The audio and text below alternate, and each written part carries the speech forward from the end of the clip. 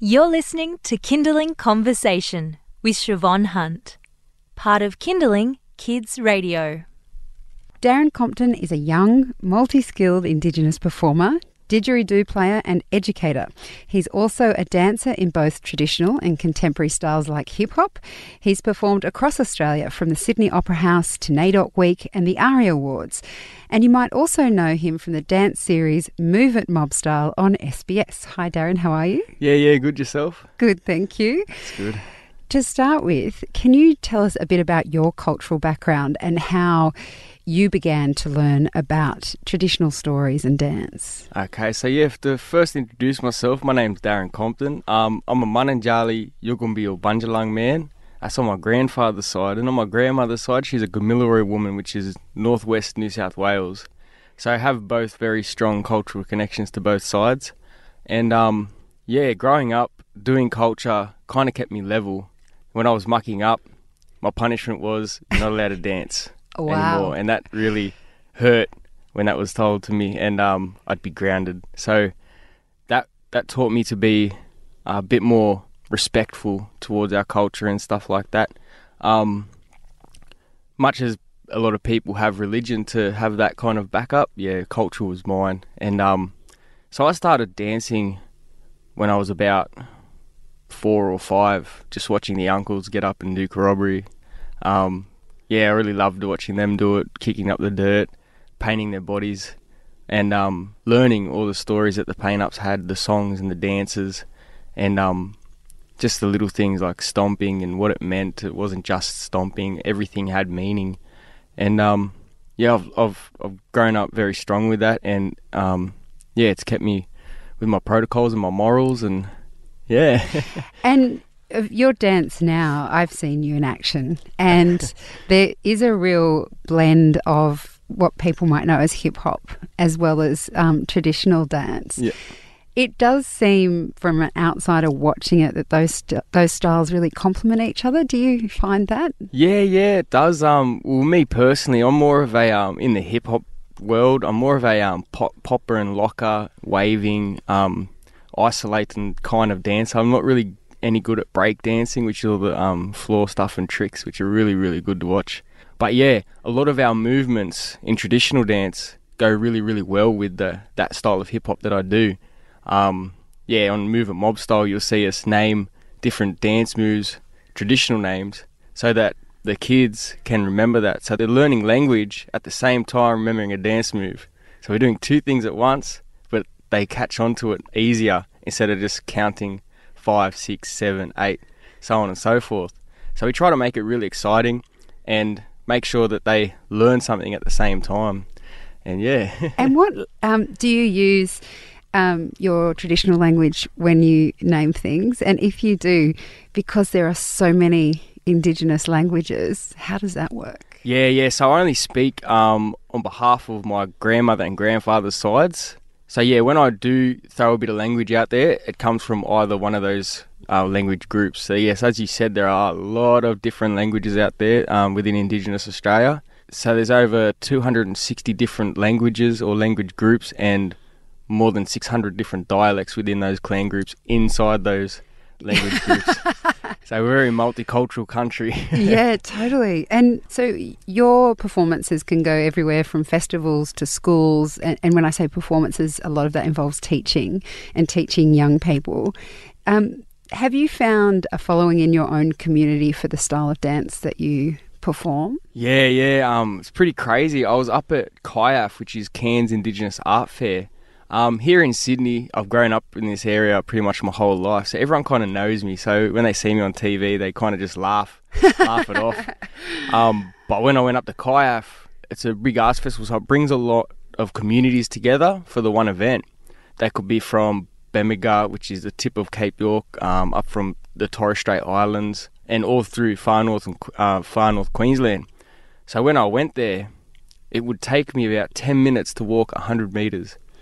It felt crazy. So I was just getting photos, and I wasn't even up there as part of it. I just wanted to go and have a look.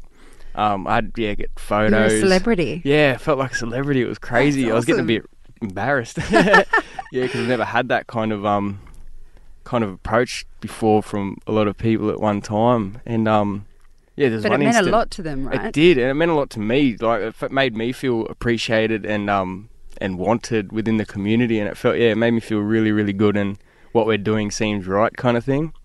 There was one instance there. I was crossing the road, and one guy got his iPad out just to get a photo of me real quick at the stoplights.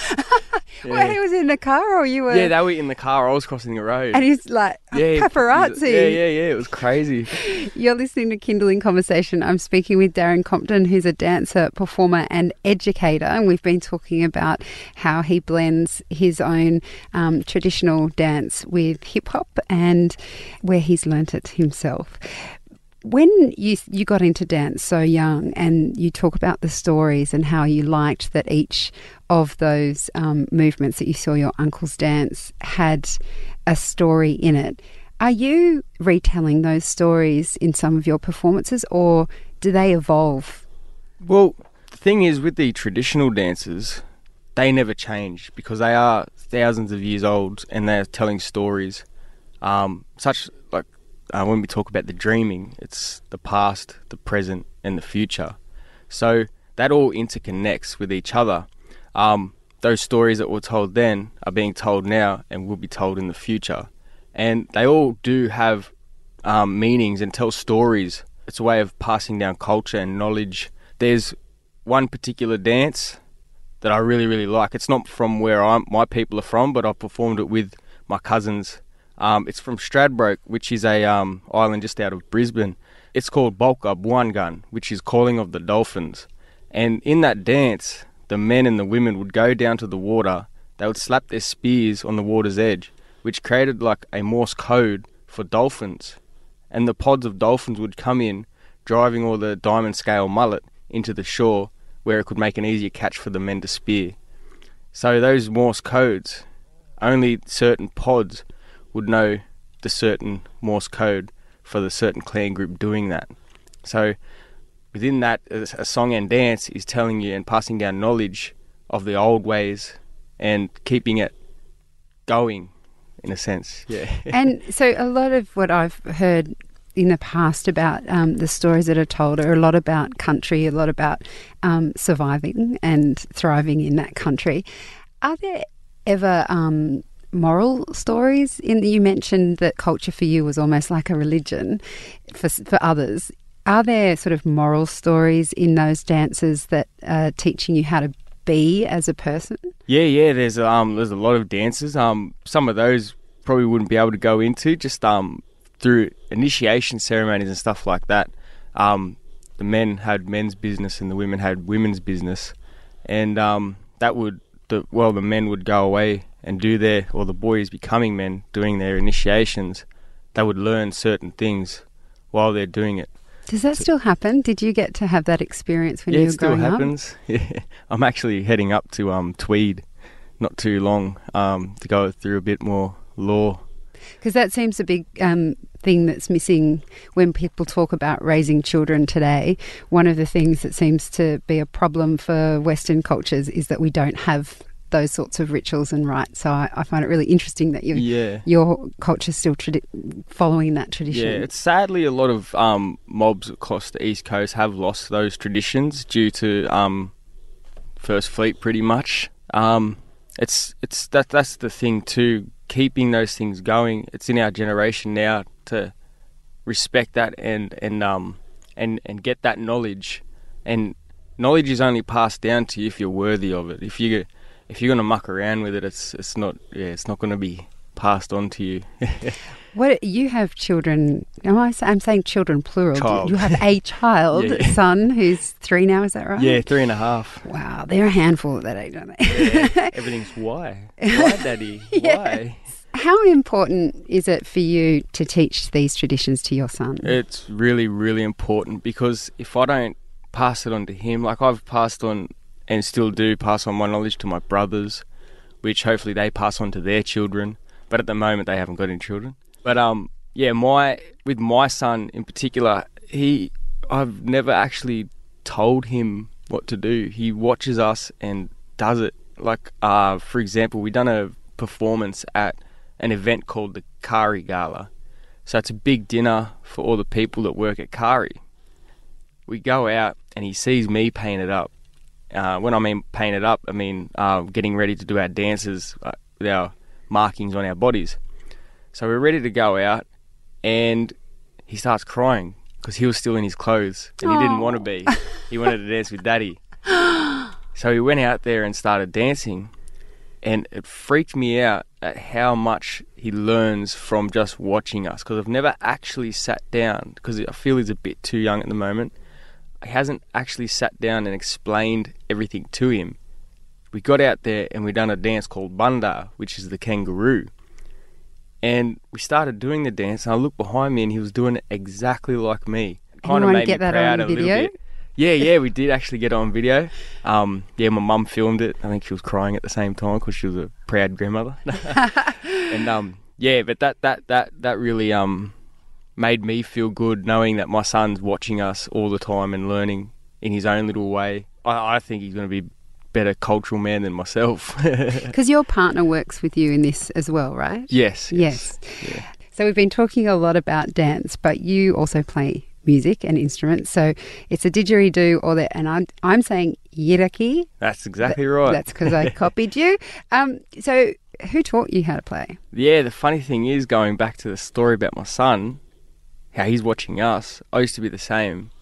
And no one's actually sat me down and taught me anything on the didgeridoo. I've just listened to the rhythms, and you can hear the flicking of the tongue when you're playing it that creates the different rhythms. So I kind of just figured them out myself, just listening and listening and listening over and over again, and obviously practicing in my bedroom, sometimes late at night annoying my mother, but it's okay, it's all paid off now. And what's the yiraki? Yiraki is a traditional name for the instrument from northeast Arnhem Land, the Yolngu people. They call it the yiraki, and that's the proper name for the instrument. Didgeridoo is sort of an onomatopoeia. It's named after what it sounds like. Right, okay. Because of the rhythm. So Charles Darwin thought it sounded like didgeridoo. So that's what he wrote down in his journal. Right. And that's how that name stuck. Oh. Yeah, so okay, I've got to change my way of speaking now. So I guess finally, so people listening, if they want to, you, as I mentioned before, you teach and go out to schools and stuff. If people are interested in learning from you, unfortunately for those of you who aren't in Sydney, it might be a little bit more challenging, but if they wanted to get you involved in their school or their daycare centre or a festival, how can they get in touch with you? Pretty much the easiest way would be to contact us via email, which is muggeradances@outlook.com. Beautiful. Well, we'll put a link up as well. And I also like to mention here that Move It Mob Style is available on YouTube, and I've watched them and I think kids would love them as well as their adults if you're at home and want to learn some cool dancing. Darren, thank you so much for your time today. Great, thank you. That's Darren Compton. He's an Indigenous dancer, performer, musician and educator. You've been listening to a Kindling Conversation podcast. We'd like to reach as many parents as possible, and you can help us by giving us a review wherever you downloaded this episode. It means that more people can find us. I'm Siobhan Hunt. See you next time.